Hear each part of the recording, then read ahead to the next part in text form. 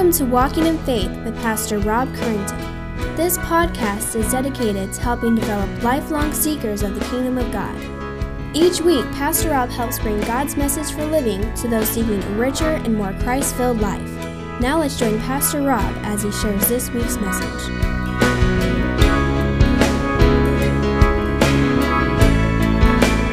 All right, well, go ahead and grab your Bibles. Turn to Philippians chapter 3. Philippians chapter 3.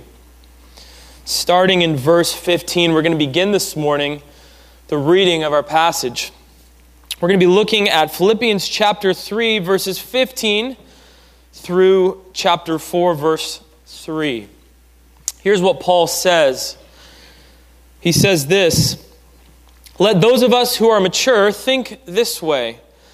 And if in anything you think otherwise, God will reveal that to you, also to you. Only let us hold true to what we have attained. Brothers, join in imitating me, and keep your eyes on those who walk according to the example you have in us.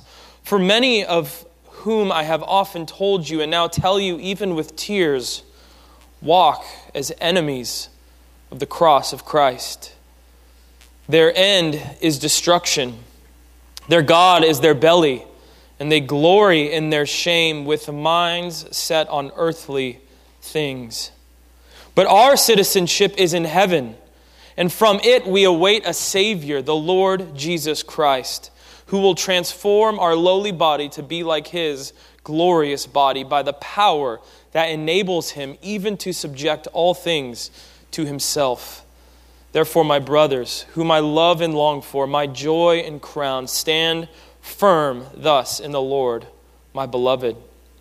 I entreat Euodia and I entreat Syntyche to agree in the Lord. Yes, I ask you also, true companion, help these women who have labored side by side with me in the gospel, together with Clement and the rest of my fellow workers, whose names are in the book of life." Let us pray. Heavenly Father, our merciful, eternal, and loving God, Father, open our eyes to your word this morning. Let it be a lamp unto our feet and a light unto our path. Illuminate our minds that we may perfectly understand your word and that our lives may be conformed to what we have rightly understood. That in nothing we may be displeasing unto you, Father. We know that this is only possible by the power of your Spirit. And we ask this in the name of Jesus Christ, your Son. Amen. Well, when you come to the end of a letter like Philippians or some of the other letters in the New Testament, sometimes it can be a little bit hard to know how to break up the passages for sermons. You get some of these little personal bits. So some of it may seem like it doesn't fit together, but I think you'll see how this all fits together and how what Paul says here, even to specific people, really is just an application of the same things he's been teaching in the rest of Philippians. And the truth is, every word that we find here is the word of God, and he has something to say through it. And our passage this morning is essentially the conclusion to the body of the letter. We had said when we begun that chapter 1, verse 27 was kind of the beginning of the body of Paul's material here in Philippians. And chapter 4, verse 1 is really the conclusion to the body of the letter. And we'll see that. He's essentially pushing the same message that he's been pushing all along. The church has got to stick together to be effective. So we've been looking at this theme of unity. And the way that they're going to do that, the way that we're going to stand firm in the Lord is with a Christ-like mindset and a Christ-like focus. And that's exactly what he's going to emphasize here again this morning. Because it's vitally important to understand this, both for you as an individual and us as a church. It's vital not only for our effectiveness in making Christ known, but it's vital for our survival in a hostile culture. And it's vital for us in our pursuit to know God more deeply. Last week we heard Paul's warning about those who claim the name of Christ, but add to the gospel message. They claimed the name of Christ, but last week we saw these people he talked about were adding performance to the gospel. You need to believe in Jesus, and you also need to follow these Old Testament laws. This was the danger of a group we call the Judaizers. Well, this week, Paul tackles a different danger. It's similar, but it's different. It sounds different, but it ends up being the same. Paul, this week in our passage, is tackling those who claim the name of Christ, but live just like the world. In other words, they say they believe in Jesus, but then they just do whatever they want. Both of these extremes deny the gospel of Christ. We'll see that this morning. And so the structure of our text this morning is a command by Paul, and then he's going to give the reason for this command, and then show some application at the end. So first, the command. Paul's command in this text is to join together in imitating the right people. To join together in imitating the right people. Together as a church, as family, as friends, we should be seeking to imitate the right people. We should be seeking to imitate Paul. That's what he calls us to here in this text. Together, we should seek to imitate faithful and mature believers. To put it simply, we should follow the example of those who are more mature in the faith than us. He says this in verse 15. Let those of us who are mature think this way, referring back to what he's been teaching. And if in anything you think otherwise, God will reveal that also to you. Only let us hold true to what we have attained. Brothers, join in imitating me. And keep your eyes on those who walk according to the example you have in us. Now, the first thing to point out in this text is this concept of maturity. It says, let those of you who are mature think this way. We understand what this means. A mature person is someone who acts their age. It's someone who has grown and developed into a whole person as they should have. Someone who lacks maturity is someone who doesn't act their age. Someone who should be further along than they are. Right? It's someone who lacks maturity sometimes can be striking to us. It's the 30-something-year-old man who has no job and just sits playing video games all day, living with his parents. And the lack of maturity is you should be producing, you should be earning, you should be taking care, you should be contributing. Or sometimes maybe an older woman who throws fits like a toddler, and it's striking because you're lacking the maturity you should have in this stage of life. The same thing is true in our spiritual lives. You see, the goal of Paul's ministry was to bring believers to spiritual maturity. The goal of his ministry was to bring believers to spiritual maturity. That's the goal of our Christian lives, to grow in our Christian faith. Listen to how Paul talks about this in Colossians. He gives the aim of his ministry in Colossians chapter 1. He says this, Him, Jesus, we proclaim, warning everyone and teaching everyone with all wisdom.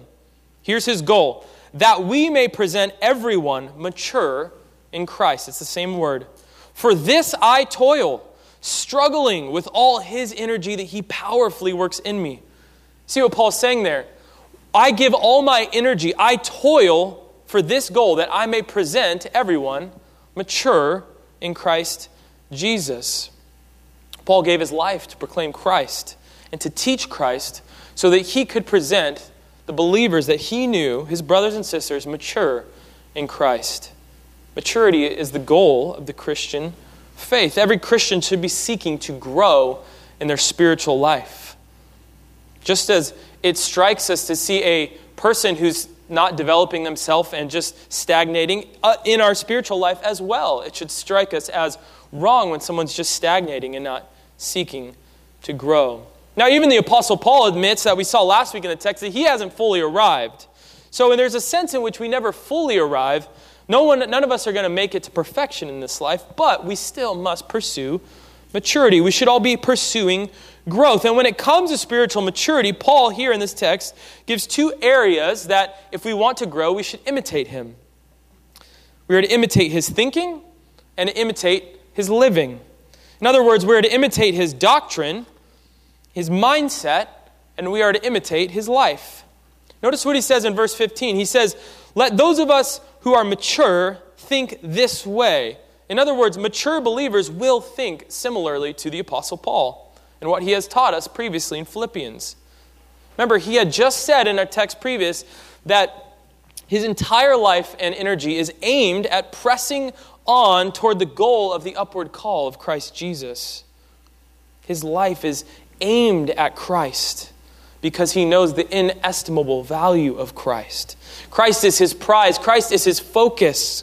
His life is focused on knowing Christ and making him known. And Paul says, if you are mature, this is how you must think.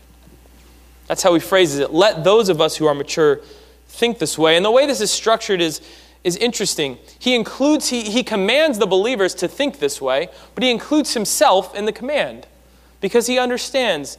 Let all of us who are mature remember to think this way. This is how we should think. It's almost as if Paul is preaching to himself as well. He too is still in process. But the point is this: we are to imitate Paul's mindset that is on display in this text. And that's kind of the main theme of the text here in Philippians. This idea of mindset. Having the right mindset. Being focused on the right thing. Having the right aim and orientation of your life. He talks about this multiple times, and he's going to hit on this multiple times throughout our text. How you think, how you view the world determines everything about your life and your eternal destiny. That's what we're going to see. And Paul says here, you have to think like me. Now, we talked about this in a previous sermon, but the reason he can say that without being arrogant is because he says, follow me because I'm following Christ. Now, what he's going to show us later is that there are others out there who claim to follow Christ, but they're not following Christ. But he says, have the same mindset that I do. And it is the mindset of Paul. It's this mindset that frames everything in relation to knowing Christ and making him known. It is this mindset that allows Paul to rejoice even though he's in prison. It is this mindset that allowed Paul to view his imprisonment through the lens of God's sovereign purpose. It's this mindset that allowed Christ to set aside his privilege and give his life as a ransom for many. It's this mindset that allows us to consider others as more important than ourselves. And it's this mindset that allows us to see through the lies of the false teachers. And it's this mindset that allows us to put the full weight of our confidence, of our hope, of our faith, and our trust in Christ Jesus and not in our performance. That's the mindset. And if you were listening to the scripture reading closely this morning, you saw the same idea. In Romans 8, Paul touches about and touches on, that's very conflation, the absolute significance of this idea of mindset. Look at Romans 8. I have it on the screen here. Paul says here that it's a matter of life and death. Now, I think I highlighted in yellow. That might be hard to see. But this phrase says, set their minds. That's the exact same Greek verb that Paul uses here that's translated think in Philippians chapter 3, verse 15. If you let those of us who are mature think this way, set their minds, it's the exact same verb, and it's the same idea. Look what he says here. For those who live according to the flesh set their minds or think on the things of the flesh. But those who live according to the Spirit set their minds or think on the things of the Spirit. Now look at the implications. For to set the mind on the flesh is death, but to set the mind on the Spirit is life and peace. Why? For the mind that is set on the flesh is hostile to God, for it does not submit to God's law. Indeed, it cannot. Those who are in the flesh cannot please God. Now that's a terrifying verse, but the concept is clear. Mindset is extremely important. If your mind is set on the flesh, you are dead. That's what Paul says here. The wrong mindset leads to death. This is critical. You must think correctly about the world. This means that you must view the world and think about things with the lens of the Scriptures as your guide. You must understand the truths that Paul has been teaching us over the last few months. You must view the world like the Apostle Paul. You must think like him. You must have the same mindset. That's what he says. Those of us who are mature must think this way. You must set your minds like I do on Christ. But if in sometimes that can be a little bit daunting. But he adds this. He says, and if in anything you think otherwise, God will reveal that to you also. Only let us hold true to what we have attained. In other words, he's giving a little bit of an encouragement, saying, look, if you haven't arrived yet, if you're struggling in your maturity and your growth, you're a new believer, he says, it's okay. God will bring you along in due time. Keep pressing forward. He's essentially saying, don't worry. God will bring you to maturity. Just hold true to what you already know is true in the gospel. So, we are called to imitate Paul in his thinking, in his mindset.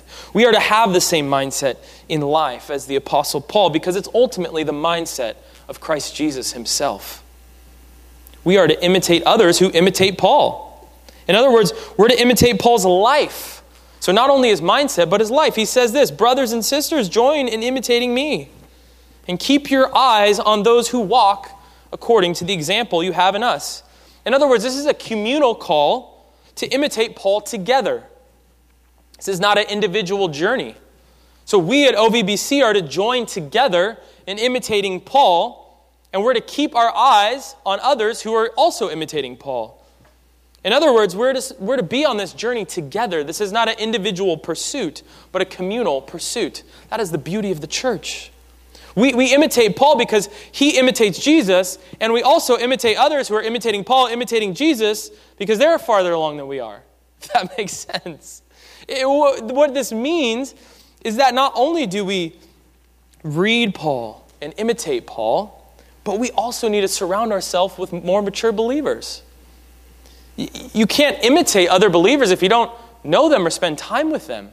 If you don't have any relationships with them. Men, you need to surround yourself with other men who are farther along in the faith. And the same for women. You need to seek out other women who are more mature and can encourage you in your faith, and you can follow their example.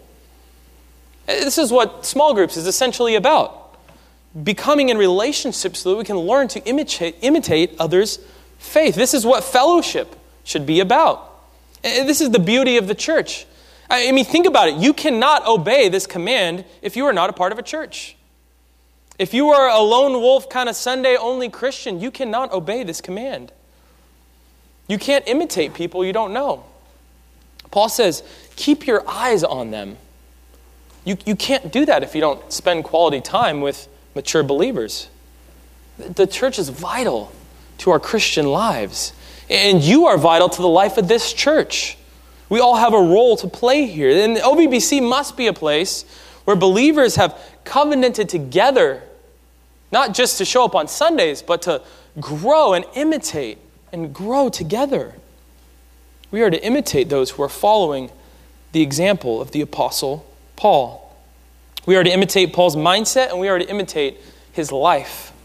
We are to join together in imitating the right people. But why? Why does he say this here? Why are we to always be imitating the right people? Why does he give us this command? Well, he tells us in the next verse. Scripture always gives us reasons for the commands. He tells us, essentially because there are false believers out there, and imitating them will lead you away from Christ. There are people in Paul's day, and there are people today, we just saw some in this video we watched, who claim the name of Christ, but are actually not believers. And imitating them will lead you down the wrong path. Look at verse 18. He gives the reason. Why must you imitate Paul? For many of whom I have often told you, and now tell you even with tears, walk as enemies of the cross of Christ. Many. He says there are people out there who are walking, living as enemies of the cross of Christ. They live their lives in a way that identifies them as enemies of Jesus. Even though they say, hey, I'm a Christian. Now, when you think of someone who is an enemy of the cross of Christ, what types of images come to your head? I think of like Satanists with like pentagrams and upside down crosses, or like Islamic terrorists like executing Christians, or maybe like atheists, trying to just get rid of all of Christian influence. That kind of sounds like an enemy of the cross of Christ. But that's not what Paul's talking about here. Paul has in mind people here who are claiming to be Christians, but in reality, they're enemies. This is why Paul speaks of them with tears. He says, I even tell you with tears, because it's a tragedy, but it's a danger to us. You need to make sure, Paul says, you're not imitating those people, the wrong people. So, how do we identify them? Well, Paul gives 4 descriptors of these people. A descriptor number 1 of an enemy of the cross is this. He says their end is destruction. Their end is destruction. Now, this is pretty forward. He says, if someone is an enemy of the cross of Christ, they will be condemned on the last day. Their end, where they are going, is destruction. That is the teaching of all of Scripture. The Bible teaches us essentially there are only 2 groups of humans, those who put their faith in Christ and those who don't. And their end corresponds. Those who trust in Christ receive eternal life. Those who reject Christ receive eternal condemnation, eternal destruction. And so the implication here is don't imitate the people who are heading towards destruction. That's the first descriptor. The second descriptor is this: their God is their belly. In other words, he's not saying they bow down to their stomachs. He's not saying they just eat a lot. This word here that's translated belly really gets at this idea of appetite. Their God is their desire. Their God is their urges. What drives their life is what they are urged to do, what they feel like doing. This group of people is driven by their appetites. They say they worship Jesus, but they really just worship their own physical desires. These are people who are given to gluttony and giving to fulfilling their sexual lusts. These are people like some, again, we saw in that video, who are saying they preach Jesus, but they're really just preaching about money and health and wealth. Jesus came to make you healthy. Jesus came to make you happy. Do you see what they're doing? They're appealing to those urges that you have. That's why it sounds great. It's wonderful. But Paul says their God is their belly. Their God is their appetites that they have. That's why they preach that and they have a $20 million house or whatever it is. That's really the end and the point of their gospel. And the reason it's so dangerous is because they've got the right words in there, but it's a distortion of the truth. Again, these are people who say they believe in Jesus, but they don't actually live as Jesus called us to live. These are people who call Jesus Savior, but they don't submit to Him as Lord. These are people who want the benefit of salvation and eternal life, but they don't want to pay the cost. They don't want to deny themselves and take up their cross. They're saying, oh yes, we're followers of Jesus, but they participate in all sorts of immorality. They claim to be Christians, but they live exactly like everyone else and pursue the exact same things as everyone else. Paul says they're enemies of the cross. Thirdly, he says they glory in their shame. Just a striking statement. They glory in their shame. In other words, they boast in what they should be ashamed of. They should be ashamed of what they're doing, but they celebrate it.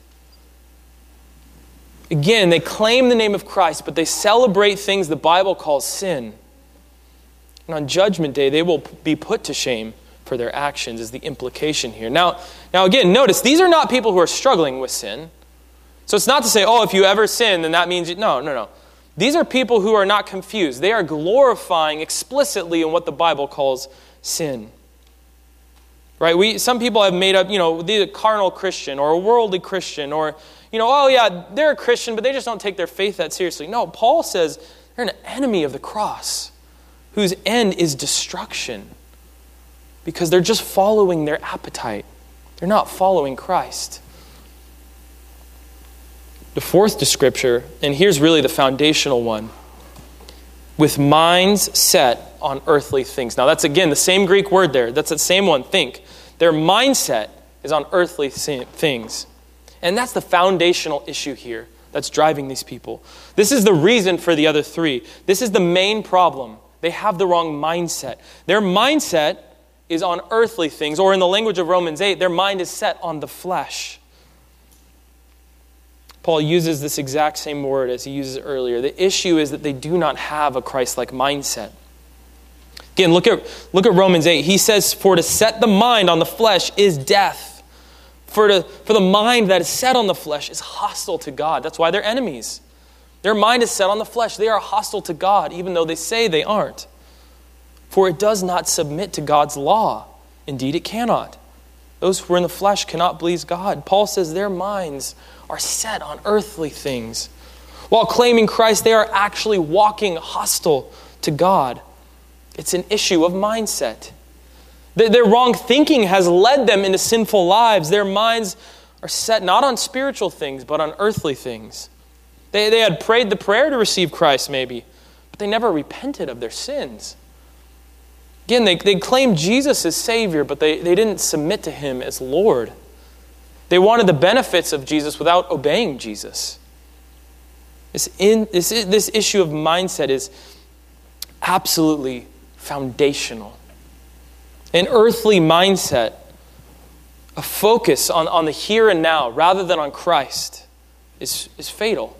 It's fatal to the Christian life. And this may be striking, but an earthly mindset is actually satanic. It's a satanic mindset. Turn to Matthew 16. We're going to see this. Matthew 16, verse 21. This is a famous portion of Scripture. Jesus says this. Well, first it's starting in the narrative. It says this in Matthew 16, verse 21. From that time, Jesus began to show His disciples. Again, frame this in the issue of mindset. Jesus began to show His disciples that He must go to Jerusalem and suffer many things from the elders and chief priests and scribes and be killed, and on the third day be raised. And Peter took Him aside and began to rebuke Him, saying, Far be it from you, Lord, this shall never happen to you. But He, Jesus, turned and said to Peter, Get behind me, Satan. You are a hindrance to me. Listen to what He says. For you are not setting your mind, same verb, on the things of God, but on the things of man. Peter here had his mind set on the things of man, on earthly things. All he was doing to Jesus was saying, Jesus, you don't need to go suffer. Don't you know? That's not God's good plan for your life. God wants you to be healthy, happy, and wise, Jesus. Jesus says, Get behind me, Satan. Peter was doing the work of Satan, trying to prevent Jesus from going to the cross. All because of an earthly mindset. Satanic. Jesus says, you are acting like Satan because your mind is set on the things of man and not on the things of God. And watch what Jesus says right after this. The very next verse is this. Then Jesus told His disciples, If anyone would come after me, let him deny himself and take up his cross and follow me. For whoever would save his life will lose it. But whoever loses his life for my sake will find it. Jesus says, Peter, not only am I going to die, if you want to follow me, take up your cross. You're coming with me. And that is exactly what's going on here. To follow Jesus is to crucify to yourself an earthly mindset. That's the connection. You see this connection. If you would have Jesus, you must deny yourself. These people that Paul's warning about here claim to be Christians, but they didn't deny themselves. He says their God is their appetite. They gave in to every appetite they had. Was it for sex? They had sex. Was it for food? They had food. Was it for whatever? Was it for the American dream? They gave their appetite to that. They followed every urge that they had. They lived just like the world. They had the same dreams and aspirations as the world. They claimed Christ, but they never picked up their cross to die. They claimed the blessing of Christ without following any of the commands of Christ. Now, Paul is not saying here that you should never think about anything earthly. Like if you're concerned about what you're going to have for lunch, well, then you're just not a Christian. That's not what Paul's saying. He's not saying that you can't ever struggle with that. We all do. Even Peter did, right? Peter drifted into an earthly mindset, and Jesus rebuked him, and Peter repented. But it's an issue of your life's mindset, of your orientation. What is your focus? If the entire focus of your life is earthly, is about this life, you may be in this category. I don't know you. Maybe some of you are here and you are in this category. You claim the name of Christ, but you live just like the world. You live as an enemy of the cross, Paul says, with tears. Maybe some of you are here and you're trusting in Christ, but you're drifting into an earthly mindset. Well, what are some of the marks of this? Well, some of the marks of an earthly mindset are just what we find here. No desire to obey Christ. Maybe you do try to obey, but not really from the heart, just so people don't bother you. It's an outward show, just so maybe your parents don't bother you. Maybe your Christian friends won't bother you, but in private, you indulge all the sins of your heart. Looks like an earthly mindset, looks like no desire for evangelism. You don't really see it as important. I mean, you might acknowledge it's important, but you don't really share the gospel or really even have a desire to. I mean, at the end of the day, you really just don't care. Looks like no desire to read Scripture. You would say maybe you agree with the Bible, but never pick it up. You would say you believe in Jesus, but you don't really have a desire to know any more about Him or really grow. No prayer.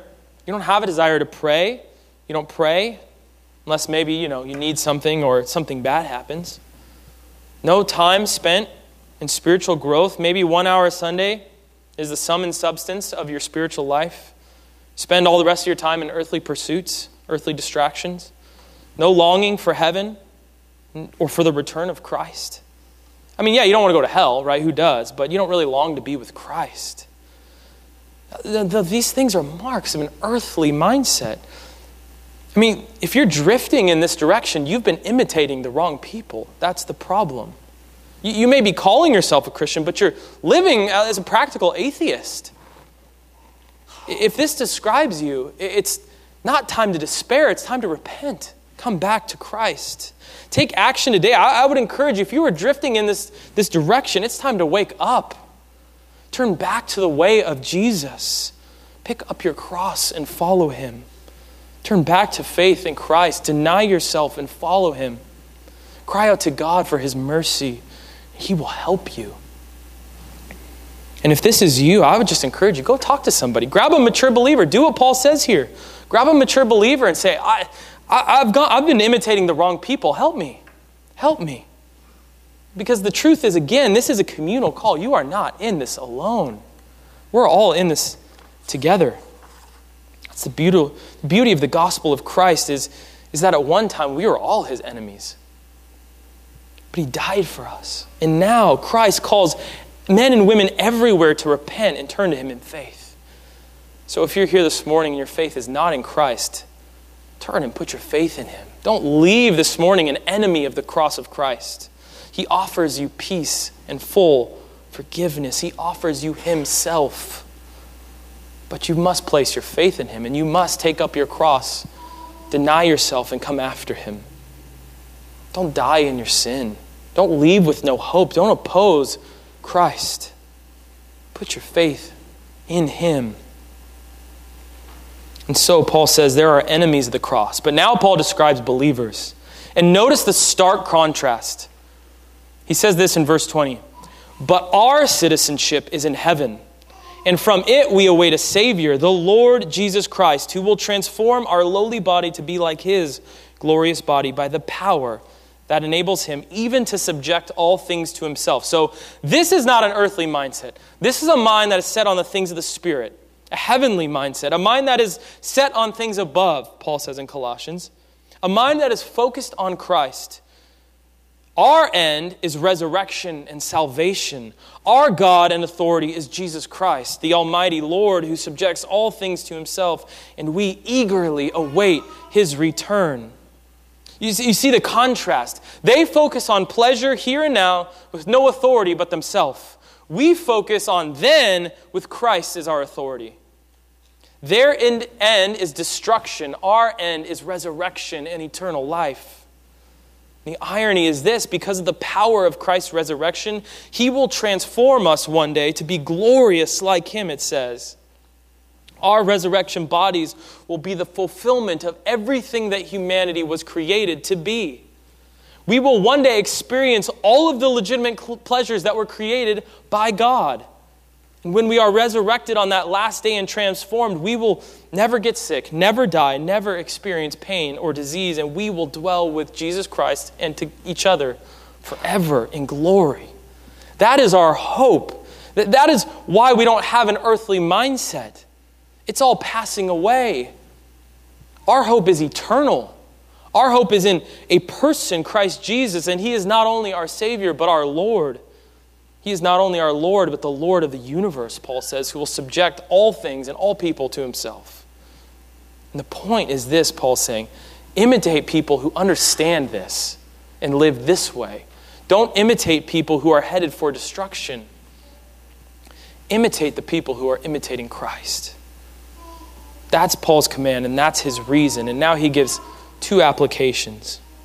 The first one is this: stand firm in the Lord.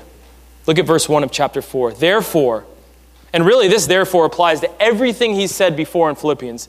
Therefore, my brothers, whom I love and long for, my joy and crown, stand firm thus in the Lord, my beloved. The key word is thus. You could translate it in this way. So how are the Philippians going to stand firm in the Lord? How are we going to stand firm in the Lord? By following everything that Paul has taught them in this letter. One commentator sums up this perfectly. He says, they are to stand firm in the Lord. The same Lord Jesus Christ, who as their Savior not only will one day receive universal submission, but will also return from heaven and transform His people. They are not to be moved whether by pagan opposition or Judaizers who promote obedience to the Mosaic law. In other words, Paul says, put your faith in Christ and let nothing move you. Stand firm together in what I've taught you. Put your hope in Christ. Don't get distracted and don't get pushed off course. And secondly, he says this: pursue reconciliation in the fellowship. Look what he says in verse 2 and 3. I entreat Euodia and I entreat Syntyche to agree in the Lord. Yes, I ask you also, true companion, help these women who have labored side by side with me in the gospel together with Clement and the rest of my fellow workers whose names are in the book of life. Now there's a reason Paul calls for these two women to reconcile after all he has just said. He's been calling for unity the entire letter, and now he calls out to these women publicly. Now, remember, these letters would have been read out loud to the church. This is striking. Can you imagine what it would have felt like to be sitting in that congregation as the excitement comes? We just got a new letter from the Apostle Paul. Let's open it up and read it. And they're reading through the whole letter, and they get to this part. Here's Euodia maybe sitting on this side. Here's Syntyche sitting on this side. And all of a sudden they hear this. You know, they're reading along. They're amening. Oh, yes, this is good. Oh, we just love Paul. I entreat Euodia and I entreat Syntyche to agree in the Lord. Can you just imagine? Their face must have just flushed. They probably just hung their head. I mean, yeah. We don't know what the issue was. But here's what we do know. And we don't know who the true companion is. He's probably just talking to the church as a whole. But we do know that the issue must be serious because Paul never does this anywhere else. And my guess is that this disagreement they had was something that was threatening the unity of the church. And Paul reasons. He says, look, you've both labored in the gospel. You both are written in the book of life. Essentially, you're both on Team Jesus. What are you doing? Reconcile, agree in the Lord. Paul says, essentially, someone else, please step in and help them. It's time to reconcile. It's time to agree. See, reconciliation in the church, in light of all that we've talked about, is not optional. We will have conflict, but we must reconcile. It's just like marriage. Conflict is not the sign of an unhealthy marriage or an unhealthy relationship. There's conflict in every marriage at some level and in every church, but the difference is between a healthy marriage and an unhealthy marriage is resolution. How you resolve it, how you handle it. Healthy marriages deal with and resolve their conflicts and grow closer together in the process. Unhealthy marriages bury the conflict, ignore it, and sweep it under the rug, building resentment and bitterness. And it's the same in a church. The sign of a true church is not lack of conflict, but how we handle it. We're all sinners. We're going to have conflict. The crucial issue, though, here on display is resolution. We must pursue reconciliation when there are disagreements and conflict, not ignore them. Because Paul says we are all on Team Jesus. We're written in the book of life. And so, Paul says we must stand firm together. As we await the return of Christ, we will come into contact with opposition. Externally, we may face opponents. We will face opposition from false teachers who try to infiltrate the church, claiming the name of Christ. Some will parade their legalism. Some will parade their sinful freedom. But Paul says, stand firm together, side by side, and denounce both of these errors. Sometimes conflict will arise. Disagreements will happen. Resolve them. Reconcile. Remember that Christ is at hand and there is gospel work to be done. And we must remember that we are all one in Christ. Let us evidence that by our love and humility we show to one another. How will we accomplish this? Paul says by imitating the right people and setting our mind on Jesus and aiming our lives at knowing Him and making Him known. Let's pray. Heavenly Father, you are so good to us. Father, the truth is there's many dangers in this world, both physically and spiritually. Father, I pray you would give us discernment. And Father, I pray that you would help us by the power of your Spirit to have minds set on the kingdom of Christ.